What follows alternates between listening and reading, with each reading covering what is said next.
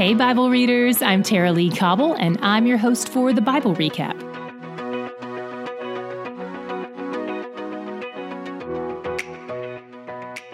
Not long ago, on day 289, we read about Jesus sending out the 12 apostles in Matthew 10. It's possible that the account we read about today, with 72 people, is a different scenario where Jesus gives the same instructions, or it could be the same one. If it's the same one, then why are the numbers so different? Was it 72 or was it 12? Probably both. It's likely that Matthew is primarily focused on telling the personal story he and the other 11 apostles encountered, whereas Luke, who wasn't an apostle, prefers to zoom out on the whole group of people Jesus sent out. So if this is the same story, these accounts are not contradictory, even though it may look like it on the surface. It's just that the writers have different goals in mind. The job of these 36 pairs is to let the towns know that Jesus is the Messiah, and he's about to swing by personally. He instructs them twice in verses 9 and 11 to tell people that the kingdom of God has come near to them. As ambassadors for Christ and agents of his healing power, they're bringing the benefits and truth of the kingdom near to those who are far from the kingdom. We'll continue to read and learn more about the kingdom as we move on. Jesus prepares the 72 for rejection, but he promises them provision. When they return, they are overjoyed. They feel so powerful. They can't believe they can personally do the things they've seen Jesus doing all along. But Jesus doesn't rah-rah them. He responds with an interesting statement about Satan. He says he saw Satan fall like lightning from heaven. Then he just moves right on without unpacking that while we're all here like, whoa, Jesus, you got some splaining to do. But he doesn't splain, so we're left to look to the rest of Scripture to figure out what he means here. Some scholars think this refers to Isaiah 14:12 or Ezekiel 28, which also record a fall from heaven and or a fall from power in the past. And others think it refers to a future fall, like the one mentioned in Revelation 20, which records Satan's final defeat. Since Jesus, who is God the Son, exists eternally outside of time, he can see things that haven't happened yet and speak of them as if they have. So that means, technically, Jesus could speak of the future fall of Satan and still use the past tense saw. He does that sometimes, where he speaks of future realities as being presently fulfilled. That's one of the perks of being outside time. So if he is referring to Revelation 20, that could be why he used the past tense verb form.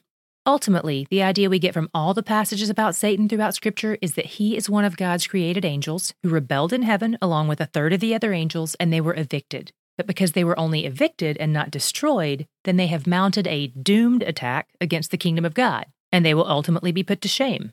So when Jesus casually mentions this here in the context of their personal encounters with the demonic, it seems like he's trying to say to them, of course you have power over demons. You're on the winning team, and they're on the losing team. But then he immediately follows that by saying, it's great that we have that power over demons, but I don't want you to miss the point. The point isn't what you can do here on earth. That's all temporary. The point, the most important thing of all, is that your names are written in heaven. Your future is secure. No matter what happens to you here on earth, nothing can shake your eternal life with me. And this power over demons is just one of the many perks of that relationship. He knows this message is going to be important for them because things aren't going to be easy for them after he dies. They're going to encounter more oppression and rejection as they continue to spread the gospel, and it'll be necessary for them to remember that what matters most are the eternal things. In fact, Jesus gets so excited about these eternal things that he may have even done a little dance. Verse 21 says he rejoiced in the Holy Spirit, and he thanked God.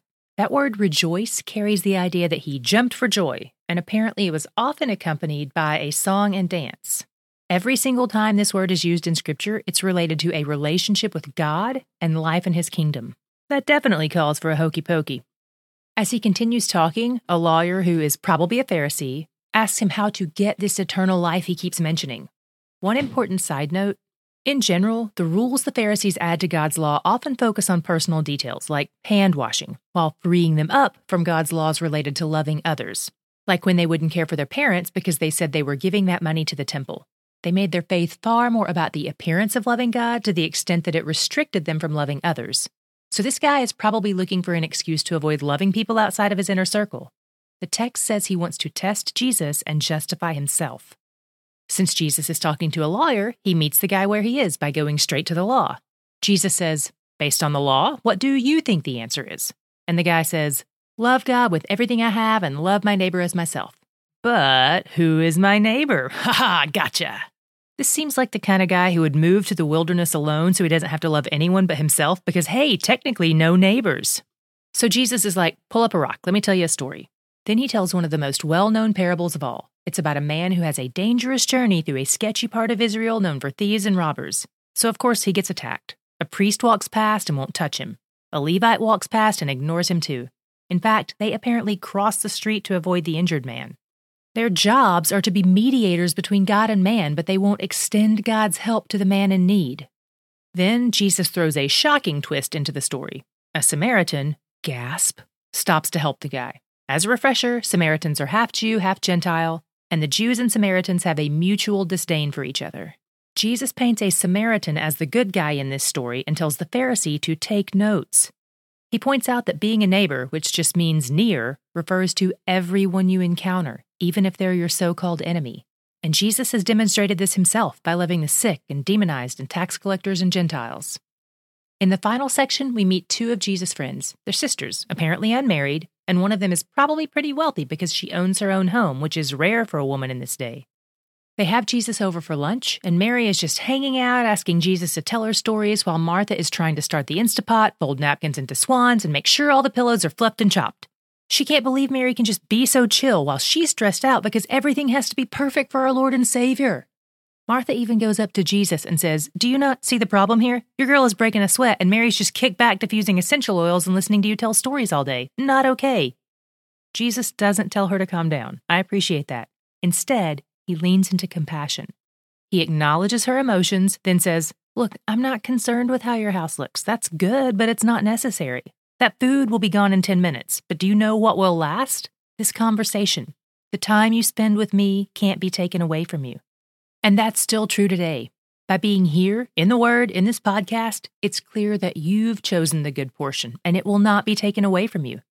Maybe your bed isn't made, and you haven't bathed since Tuesday, and you're eating leftovers again. All that will pass. This is eternal. This will last. Today, my God shot was in the parable of the Good Samaritan.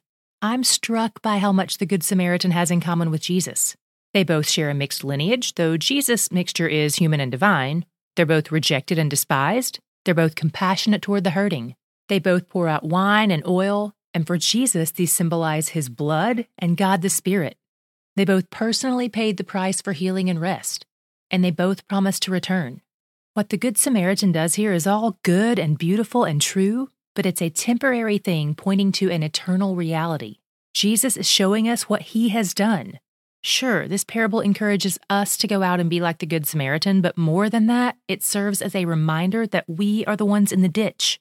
It turns out the Good Samaritan isn't even the hero of his own parable. Jesus is, and he's where the joy is. We've been reading the Bible together for 298 days, or 25 days if you joined us for the New Testament. And I want to see your faces. I'd love for you to post a picture of yourself listening to the Bible recap. I know there are families doing this together, and I've even heard of some churches that are doing this together. I'd love to see who all of you are. So post a picture and tag us on social media. We're the Bible Recap everywhere. While you're tagging us, go ahead and follow us if you aren't already. The Bible Recap is brought to you by D Group, discipleship and Bible study groups that meet in homes and churches around the world each week.